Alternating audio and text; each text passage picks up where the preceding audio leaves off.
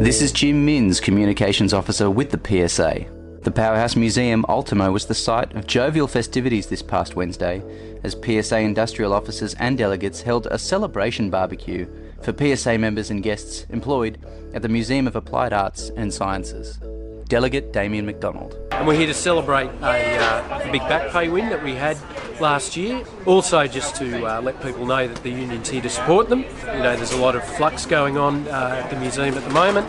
The government said that we have to close down and move to Parramatta. So people are unsure what's happening with their jobs, but it's good to know that the union's here to support them and we're here to celebrate that. In 2014, a restructure at the Powerhouse Museum resulted in the amalgamation of two roles into one, along with a new pay rate for all visitor services officers. Our visitor services officers, so all our front-facing staff, the casual staff were being underpaid, and they alerted that to management.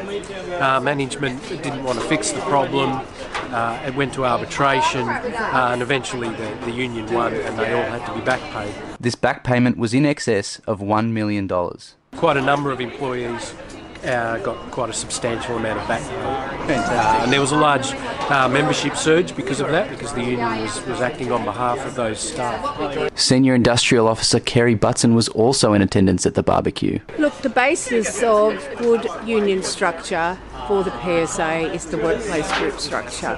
What we have here at the Powerhouse Museum is a very good structure with a good lot of delegates and consistent work being done by the delegates so that members are aware of what's going on. Members feel free that they can talk to their delegates, and of course the PSA has regular meetings here like we do at all our workplaces, but the Powerhouse has recently been faced with a lot of uncertainty. And unfortunately we still have that uncertainty in front of us, so it's important that the PSA maintains and strengthens our relationship with our members, and that's done by regular workplace group meetings and as well regular consultative meetings with the Powerhouse Museum.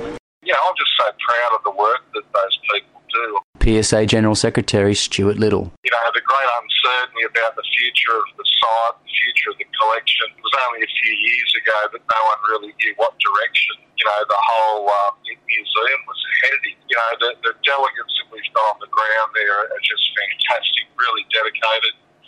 We were able to secure a fantastic outcome.